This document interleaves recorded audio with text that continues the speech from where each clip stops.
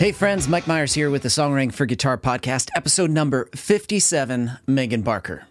Let me ask you, are you a songwriter trying to figure things out on your own? Are you trying to solve the songwriting equation? Are you banging your head against the wall over and over and over and over again? Not to get a concussion, but to arrange all those ideas that you have in your head into a song that makes sense, a song that has great structure, a song that can actually make moves, a song that can actually make you money, lead you into that direction that you know is possible, but you want to get there and you're just not sure how.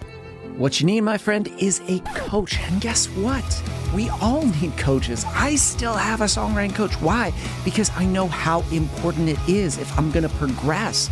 Because progression doesn't end. There's no point where we know all of it. We just need someone to help us get to that next level. And that's probably where you're at right now. You're at those crossroads where you have to decide, are you going to try to do this all on your own, or are you going to learn from others? So what I want you to do is go to songwritingforguitar.com and then click on the coaching and courses section so you can see what we offer and book your first session with either me, Heather Evans. Guess what? We can help you get to the next level because we have done some stuff with songwriting and we can help you along the way. So remember, go to songwritingforguitar.com and then click on the courses and coaching section because you don't have to do this alone. Now, I've known Megan for quite a while. She's an accomplished singer-songwriter. Her parents did music professionally for a living. It's almost like it's in her DNA, in her blood. But she explains her journey of performing at such a young age as a teenager on the Las Vegas Strip, doing cover shows constantly, eventually pivoting and traveling back and forth from Nashville, where she was born, but coming back. What was that like? We're going to dig into all of this. It's such a fascinating story.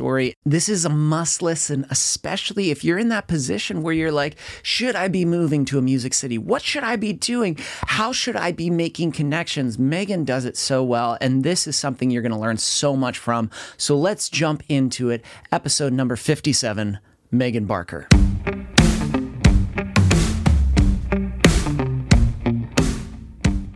Megan, what's up? How you doing? You? I'm doing awesome. I'm glad that we can talk again because I was on your podcast and I remember we were just chatting away, but the tables have turned. The tables have turned. Yes, for anyone who doesn't know, you should go check out the podcast that I did with him or you did with me, whatever, because it is just chock full of great nuggets of musical knowledge and wisdom. But I'm pumped to talk about your story, your background, and all the things that you're doing with music, because there are those that seek music as a hobby and there are those that really just go after and I don't want to say the grind because that's such a negative context, but they just figure out okay, they keep on moving forward with music in different realms no matter what and figure it out. But I would love to know, when did you get into the process of songwriting and the idea of songwriting? Well, first, I appreciate you equating me with the grind because it is a grind, and I appreciate and anyone who sees that it is a grind and we do work hard. I was around music my whole life. My dad was a songwriter. My mom was in country music and sang backgrounds on tour, and so I kind of grew up around it. I was born in Nashville. Lived here till I was 9 or 10, and then my parents got divorced and I went to Vegas and did some growing up there and started playing on the Strip as a teenager and kind of cut my teeth doing that, all that crazy stuff. So, I remember writing songs as a kid, but it wasn't until I was 13 and 14 and I discovered John Mayer. That's kind of when everything was unlocked. Now, your mom was a background singer. Who did she sing for? I'm just kind of curious. Lil Jimmy is one of them. There's all kinds of crazy stories. We should have her on her own podcast because her and my dad had some really cool stories. But Freddie Hart, she did some really cool stuff like that. So you were in Nashville for a while. I imagine Las Vegas, doing that whole circuit, that has to be crazy. Wild. Yeah, I spent a lot of my teen years doing some really cool stuff, but my mom had to go with me. Bless her heart. We have some fun stories, but yeah, there were a lot of gigs where I had security 10 feet away, and because people are crazy. But it was fun. I can't think of a better way to cut your teeth as an entertainer than playing on the Strip in Vegas as a teenager. What is that like? What is it like playing on the Strip as a teenager too, to be in the city that like they're like, what happens in Vegas stays in Vegas? I mean, so as a teenager, I really wanted to just do all original music for a long time, and that's just not feasible. But I really stuck to my guns for a long time. Like I was an original artist. I was going to play original music, and I would play like 4 hours of original music, like with no repeats, no covers, nothing. And, you know, I think finally when I was like 19 or 20, I was like, you got to do some covers. You want to make any money? You want to do this? So it was crazy. I mean, Las Vegas is just like any other city. There's suburbs. And I remember when I was a kid, people out of town would ask me like, well, what casino do you live at? And I was like, I don't actually live in a hotel. I live in a house or an apartment. So yeah, I mean, it's just like any other. There's like a few booking agencies around town that are like small and do little gigs, and so I've kind of managed, you know, to work my way into some of those, and they would book me. But mostly, I just would. I've always been a hustler, so I would just stay up late and send emails and play wherever I could, and I did a lot of coffee shops and bookshops and, you know, stuff like that when you're first that's starting work out. ethic for a teenager to be like, let me book my own, because I think it's one thing, because I think people think, or at least for me when I was a teenager, it was like me just slightly playing in my room being but the idea of going out and being like, okay, dear sir, madam, and start booking, that's actually pretty punk rock. Actually, just that DIY ethic of doing it yourself and trying to get those gigs. But even coming to the realization, oh shit, if I want to make some money, I'm going to have to pivot and do some of that. Because some people are very resistant. Like they're like, no covers. I am just like, no. That's a sense of maturity too, of just like, oh, listen, if I'm going to make some money, I'm going to have to do this. Well, I think at that point it was between that and getting a real job, and that was not going to happen. I mean, I have had real jobs, like periodically, little stints here and there, just to remind myself of why I was doing music. But I mean, I think a lot of people, you probably spent your teen years. I spent the first few of teen years, like in high school, like just quarantined basically, away from my fellow people and just playing guitar and listening to John Mayer records and doing all that. So finally, I just wanted to get out on the scene. But a lot of people spend even more time in their room and get. I kind of wish I had spent a lot of time like learning Logic or GarageBand and like becoming a producer, but instead I was doing like the live music chops. So I feel like it's a trade-off. You just kind of pick what you want to focus on. There is something to be said about experience, like playing a song live. You know, you have the luxury when you're in the studio to just be like, let's just do it again. Right. That was the thing. But the idea of like covering up when you're like, whoop, that was not supposed to be the thing that I played. But you just keep on, like, you either can do one of two things. You could do the thing that sometimes I cringe when I see people go like, I'm sorry. And then they stop and I'm like, why are you sorry? Just Just keep on going. And then, or you pivot and you are like, oh, how can I play and just keep on going? Yeah. And then if it was like that embarrassing, people notice, just joke about it. Just talk about it. Acknowledge it and don't act like, hi, I'm so glad you're here tonight. Like that soft, like, you know, those weird, awkward things when you see somebody play and they're like, this next song is very personal for me. And you're just like, oh God, you're a snoozer. Energy is everything. Absolutely. One of my favorite things to this day is when you're like playing a live show and somebody, I do a lot of cover gigs still to this day. And when somebody throws out a cover that's like, you never played it, you don't know it, but you know it well enough that you can fake it, and like pulling up the lyrics and figuring it out really quick and doing it. And it works. Like, I feel like half the time it doesn't work and it's a disaster, and half the time it's perfect and everyone's like, you're amazing, you've never played that before, and it's like a rush. What's interesting too to me when you're going through cover songs, and regardless of that, it's song analysis still. Because you're going through like the structure of the melody, the progression. You're not only performing it, but you're consuming it. Like, and that flows out into your writing when people are like, I want to write like so-and-so. If you've learned like 12 songs by so-and-so, you're like, oh, yeah, I know what needs to happen to move it in that direction. 100%. Absolutely. So I think it's a lot of good songwriting inspiration too. So absolutely. If anybody watching this thinks you need some songwriting inspiration, go play some cover gigs, because you'll get all kinds of great song ideas, melody ideas, whatever. Now, if somebody's listening to this and they're like, oh, it seems so daunting and it seems so intimidating. It seems like that's a completely different realm. How would you say to approach the idea of doing like one of your first gigs, or just like trying to move into that direction? Because that seems like, what do you do? Oh, you can speak to a lot of this, because I mean, I've done live music for so long and I love it, but I've never done like full on tours, and I want to. So you could totally speak to taking a show and taking it on the road. I'd love to get tips on that, because that's difficult. But I mean, I started small. I think that's what I did. I started out at open mics, and then met people there, and they were doing little showcases at different bars and stuff. And it just kind of escalates from there. And they'll find your local festivals. Like there was a First Friday festival in Vegas that I would play all the time. And it was the first Friday of every Vegas. And it was like all kinds of bands and artists, and just get involved with your community. Just like Nashville, right? It's like anything. Nobody does anything alone. So just get out and meet people. Would you agree that that's kind of just... I absolutely agree, because what you're saying right there is like, think within your community where you are right at first, because sometimes the whole thing can seem overwhelming and just like, oh God, okay, there's so many. But if let me just start where I am at right now, and I'll just go to a couple events and just network. Sometimes it's like, you can even just go and watch. Just see if it's like some place you would want to be at. Like, don't put that pressure on yourself right away to be like, okay, I've got to do something. But just be like, okay, I vibe with this. Next time I'm going to come back and I'm going to try. Absolutely. Baby steps. Just get your feet wet. And I've done that. I definitely have social anxiety, all the things. I would just like go, because you don't even know what to expect at some of these things. You don't know what the parking is, and that stresses me out. Like, you know what I mean? Like, I don't know how to get there. The other day I had a hair appointment somewhere and I had never been there, and I got lost. It was stressing me out. So I totally get it. So baby steps. Just like show up, check it out. Next time, say hi to someone. Next time, ask who the booker is. Then you'll play. Like, it's easy. You can do it. Oh, my Lord. When you talked about parking, I was like, that's the number one thing that stresses me out. I hate that. Whenever it's somewhere new, I'm like, Google Maps. I'm like, can I see an aerial view of this? And just like zoom and get an idea of like what the parking situation is. And then be like, okay, cool. Yeah. Because then the next time I get cocky, I'm like, I know where this is. I know what needs to happen. But it is. Parking is a terrible, terrible stress. Now, all gigs aside, you were in Las Vegas for a while, and so you knew that entire scene of like you built a formula. What was it like when you came back to Nashville?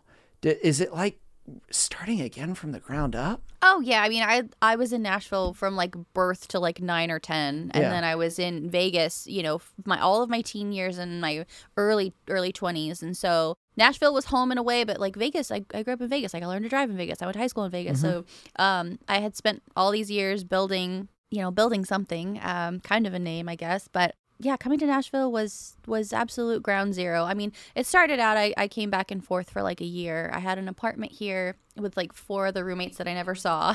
So I would be in Vegas for 3 or 4 weeks and just work like crazy and make a ton of money to be able to afford some kind of life there and pay rent here. Anyway, so I'd come back and forth here once a month for like a week or 10 days and just grind it out. And it was exhausting. That's what you do then, in that era. So I did that for a couple years, really. And then I finally, the stars kind of aligned, and I was able to bring my family with me to Nashville, because that was kind of what was holding me back. That's what holds a lot of people back, is leaving your life in one city and starting over in another. So I was very lucky that I was able to bring my family with me at one point. But totally just starting over when you get here. Once people know you're here, maybe you can speak to this. It's a different animal. It really is. For a long time, I had people tell me, well, you have to be in Nashville. When are you moving to Nashville? And I was like, do I have to? Like, can I have my cake and eat it too? And it just depends, I think, on the kind of career you want. Like, I want to be a mainstream artist. I want to hear my songs on country radio. So, yeah, I had to be here. Your story might be different. Somebody else's story might be different. So, but it was, it was totally worth it. Things just immediately started getting easier and harder at the same time. Well, talk about the idea of going back, as you said, going back and forth for years, like, making sure that you had enough to live in the city you were in, but also making money to then rent a place in a city that you visit. Yeah. Shit. But it's funny. Wrinkles. Well, I think it's, how many people are like, I want to do the thing. And it's like, okay, are you willing to do this? I'll do anything, but not that. It's just like they want all the accolades. They want all the rewards. They want everything. But it's like, okay, are you okay that it may look like this for a little bit? as you kind of like, because obviously that back and forth, you're networking, you're meeting people, you're starting to build, it's like the visits where you start to know people, talk to people, and then you go back and you're like, hey, I'll be back in 4 weeks. And then you come back 4 weeks later and then you do it again and you do it again. Yeah. But to do that for a couple of years. Yeah. That's commitment. I mean, that's the kind of stuff that you can't take an online class for and be like, oh, I bought this online class and I got commitment. It's just like, you can't learn. It's just like, you really, really have to do the thing. And that's why if it looks like this, are you okay with that? Yeah. Well, you came back and forth. I know, but that's like, grind. Whew, but it's just like, to hear another story like that, it's like, that's what's so exciting about when it's like, oh, you really do want to do this because you make it work. It's like you MacGyver the shit out of anything you need to do, where it's just like, cool, how am I going to get here? I'm going to use this. I mean, hopefully people still remember MacGyver. Otherwise, that reference. I do. Yeah. No. I always think of like the SNL 10 seconds MacGruber. It's just like, Vicky, give me that. But it's true. It's like, if you want to do it, you figure out a way. Because either the answer is like, no, I'm not going to do it. Or it's just like, yeah, if I don't do it, it's going to bother the hell out of me. So I'm going to instead try to figure out a way to make it work. And then I'll go from there. And if I have to fix it, then I'll do it. And to me, that's what you did. You did the back and forth before you were able to be like, okay, now I can make the move. I think beautiful things come out of having to force yourself out of your comfort zone. I mean, I've never been comfortable, so I guess I'm always out of my comfort zone. But like I've always had to do everything myself. I never really felt comfortable. Maybe it's a control freak thing, but I've never, like had anybody else do my website or my social media or like edit videos, really, like stuff like that. I mean, I feel like I didn't do everything 100%, but I would figure out how to make it decent enough. My website was decent enough. My social media was decent enough, so it's probably a little bit of a control freak thing too. Just trying to figure out how to control everything. But once you got here, it seemed like all that prep work helped, because then it was just a lot smoother to walk through and be like, hi, nice to meet you. And it's like, oh yeah, I've heard about you. And then just saying, well, I'm here. Like, now I live here. Absolutely. Yeah. So much You want to easier. do lunch next week? I'll be here. We could do that. Yeah. And you probably experienced it so much easier when somebody has to change on you. When you visit here and they're like, hey, can we just do next week? And you're like, yeah, about that. Don't live here yet. So I'll see you when I get back. But now it's just like, yeah, next week's fine. No big deal. Absolutely. It's just different. And you can't, like you said, like you can't really take an online course that explains the night and day differences of just being here versus visiting. But it really is. But I mean, again, it does work for some people. I don't want people to watch this and get like down, like, oh, I have to move to Nashville. It just depends what your ultimate goal is. I think it's the goal. You have to think about that. And sometimes it's like when people say, I want to do music for a living. It's like, that's great. Which part? Because there's so much. Right. But it's like you got specific. And I think that's the beauty of it. Regardless of what you want to do, maybe you need to live in a music city. Maybe you don't. It's just, what do you specifically want to do? And then go to others that are doing it. Like, obviously your parents were both in music. Were they a big influence in getting, especially the performance aspect and the writing element? Yeah. And just to piggyback off what you're saying, I could have made a living in Vegas doing music for the rest of my life. Easily. But, that wasn't what I wanted to do. But you can. Anywhere. If you're anywhere and you want to play music for a living, you can probably do it. But yeah, I mean, I grew up around music. My parents never pushed me into it. In fact, I think if you grow up around music, they probably push you the other way because it's hard creatively, financially, like emotionally. It's just difficult. But, and I wrote songs when I was a kid. I love music. I always loved music, even when I was like a tiny little kid. I used to ask my dad if I could go to the studio with him, and I would like get a Yoo-hoo and a grilled cheese from the corner gas station and like just sit and watch the musicians. I loved it.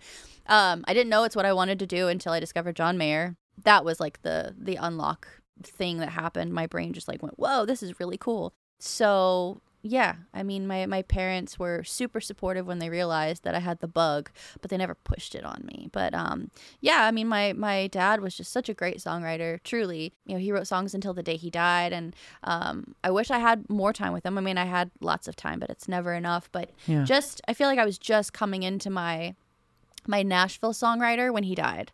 Like, I had been writing by myself for so long, and I hadn't even really started co-writing when he died.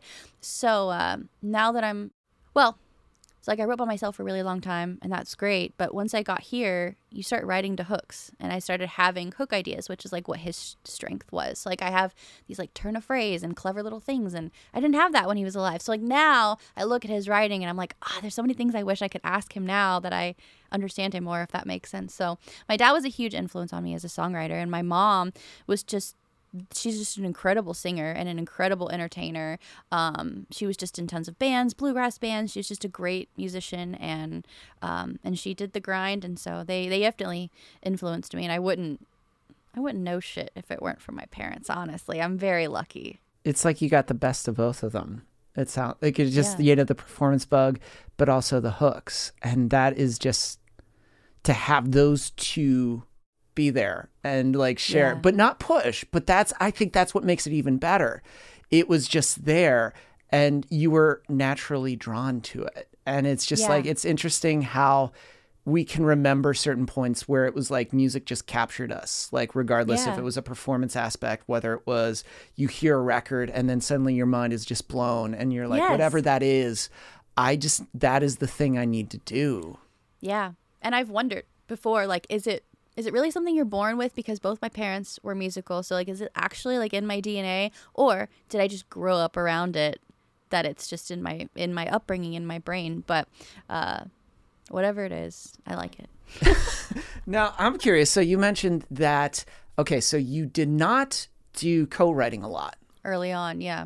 Now, obviously, when you come to Nashville, it's just like everybody's co-writing with everyone. It's just like 4 people here, 4 people there. I'm doing 5 today. I'm doing 6. Let's Instagram that. Like, when did you realize, like, okay, I think I need to start doing this?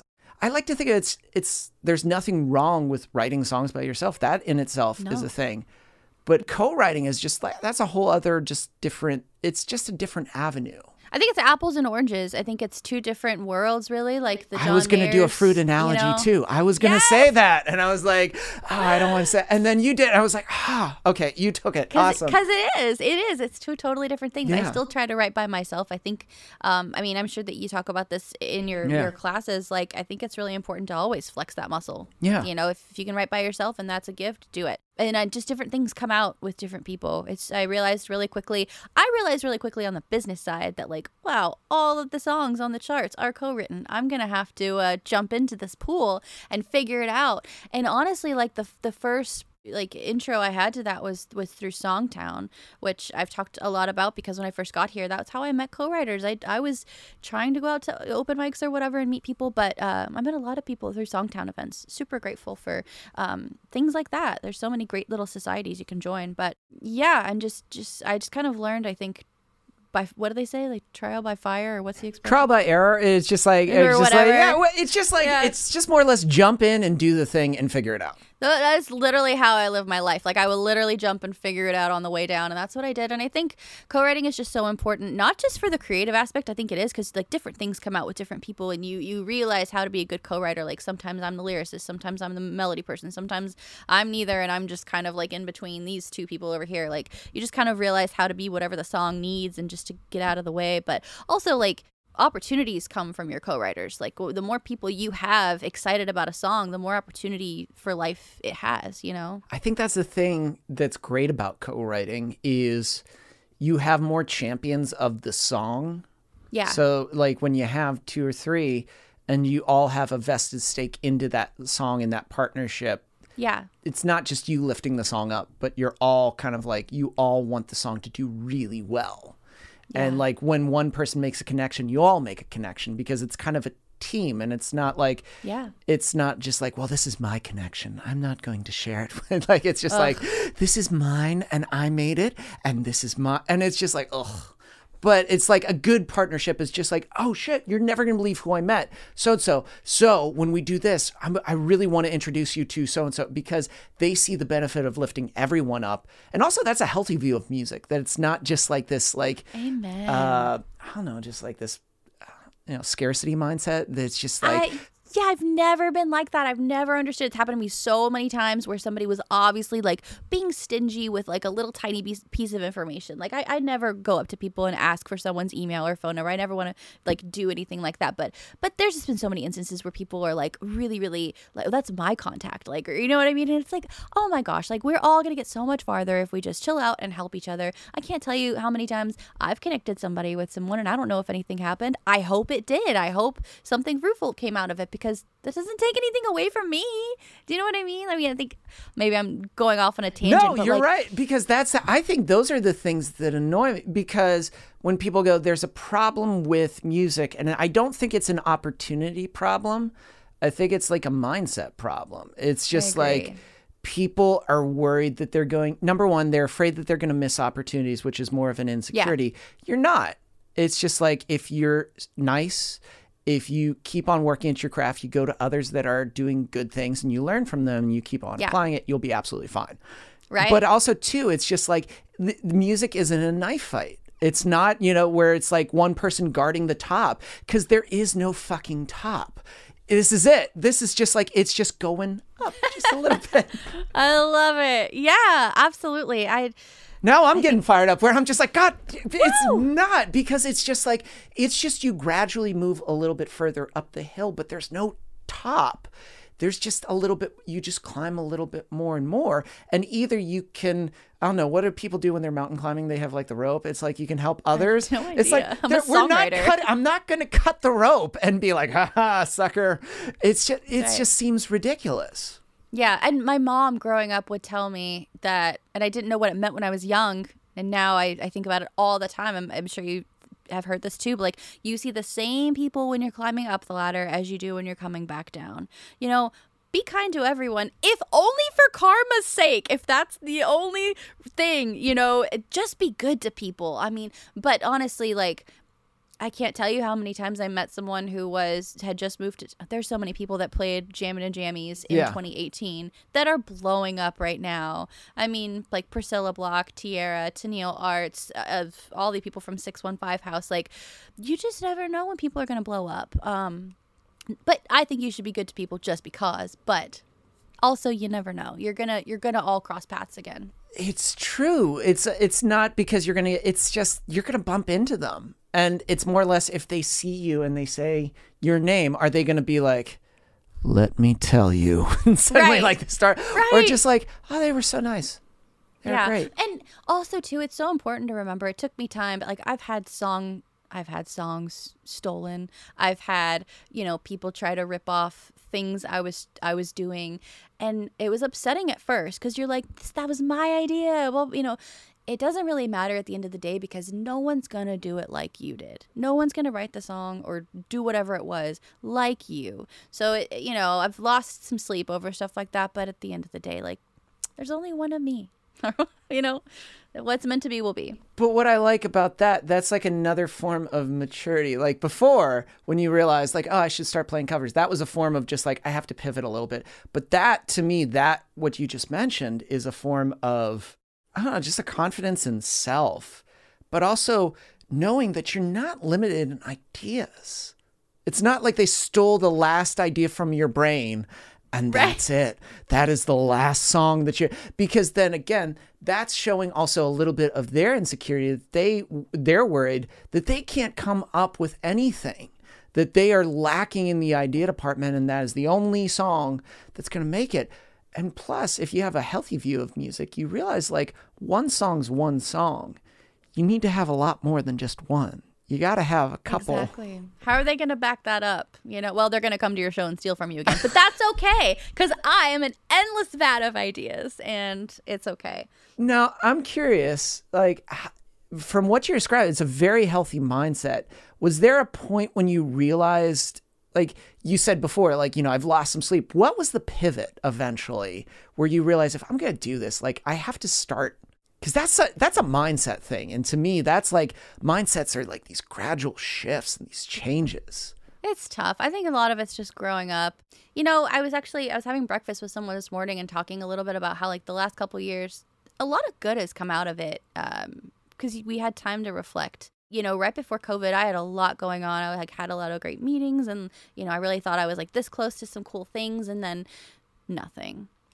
And I remember feeling burnout because I was like writing every day. I was having meetings. I was playing like 6 nights a week just to make ends meet.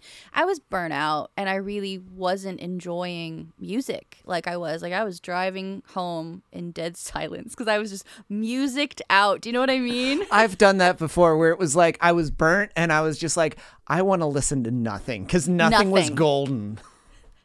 It's bad. And to a degree, that's normal because you write songs, you play gigs. But I was pretty fried, and I was kind of confused and wondering what it was all about and all this stuff. And then I had a lot of time over COVID to miss it, you know, and miss playing gigs and miss songwriting, although I did tons of writing over COVID. But anyway, my point was, I think I was sitting in a lot of meetings smelling desperate. I really do. And they could just smell it on me, like how bad I wanted to sign a piece of paper.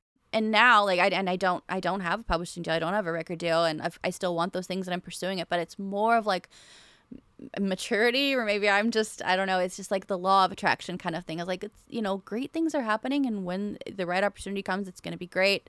But I think I was just really burnt out. The long story long, and just having a couple years of missing it really helped me put things in perspective of like, okay, you don't have to do this. You don't have to do music. And I never wanted to quit or anything, but it was like, it's a gift.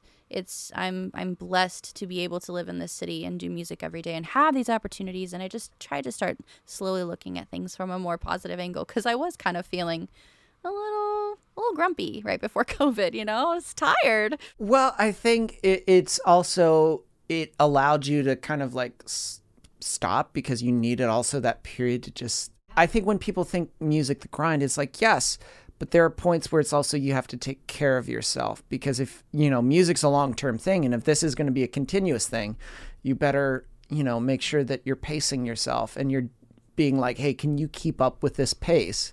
If you had to do it for the next, you know, let's say next 3 years, are you okay with that? If the answer is no, what needs to change?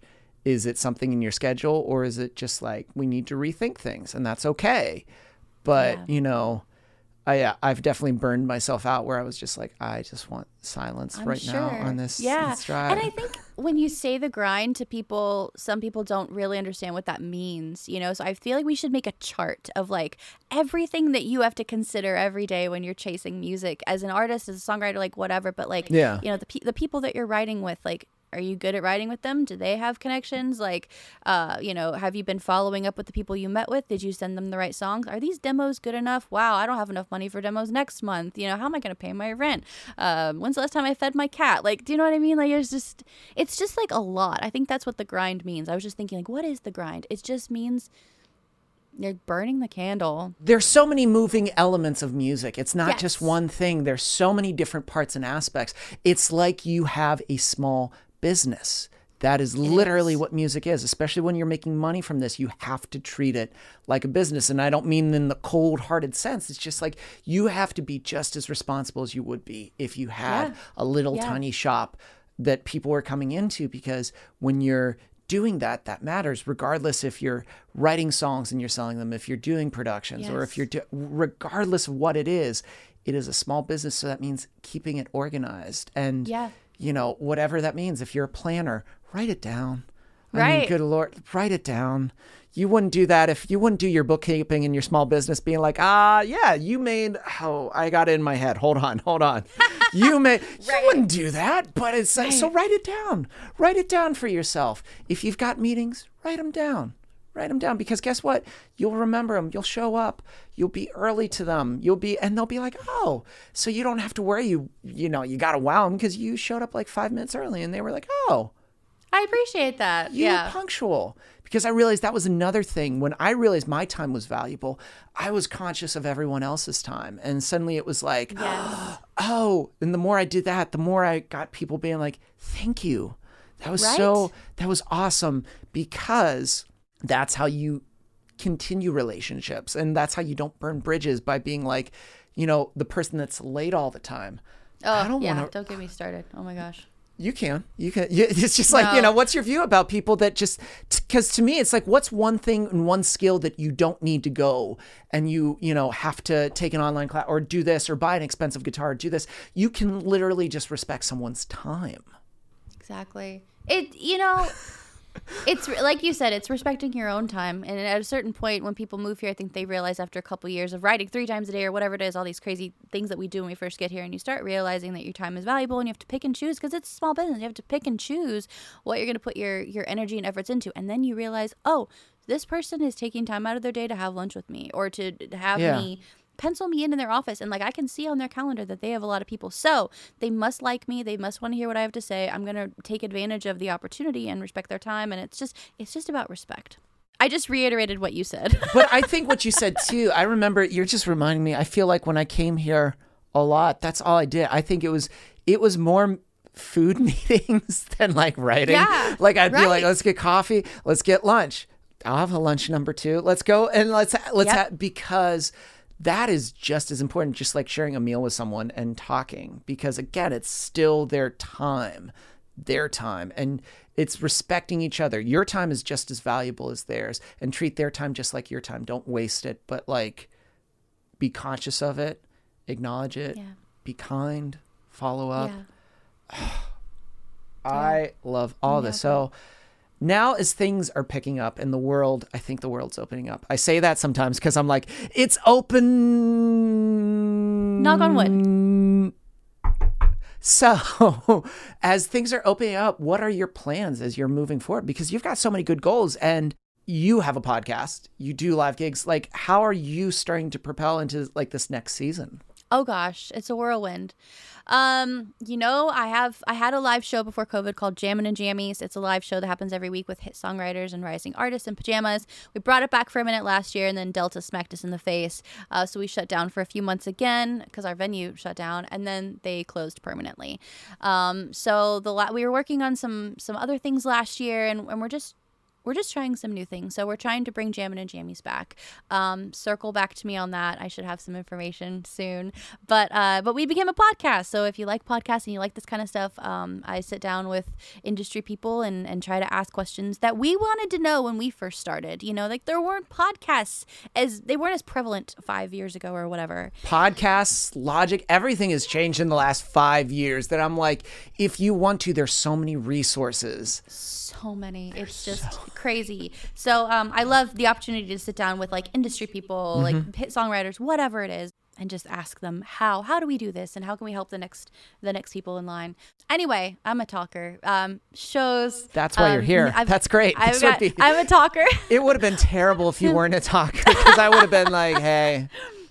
Yeah. Hey. And you would have been like, that's a good idea, Mike. And I don't. Yes. Love that. Yes. Thank you. That's what I like about your podcast too. It's a conversation, and I like podcasts that are like that, where it's so informative, but it's also you're very good at just conducting it as a conversation, because it's almost like you're just kind of watching on the outside as it happens, which is great. Thanks. That's what I love about yours too, and it's really fun to be able to do this. And I mean, just new music. I had a lot of people release some songs last year that I got to be a part of, so hopefully that happens again this year.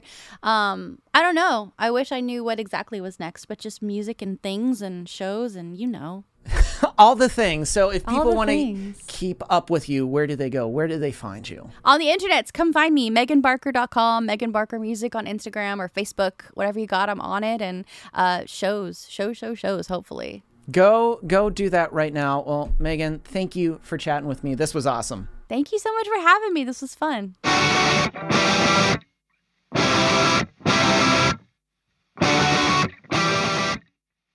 That does it for this week's episode. It was edited and produced by Chris Fafalius. I'm Mike Myers. Thanks for listening.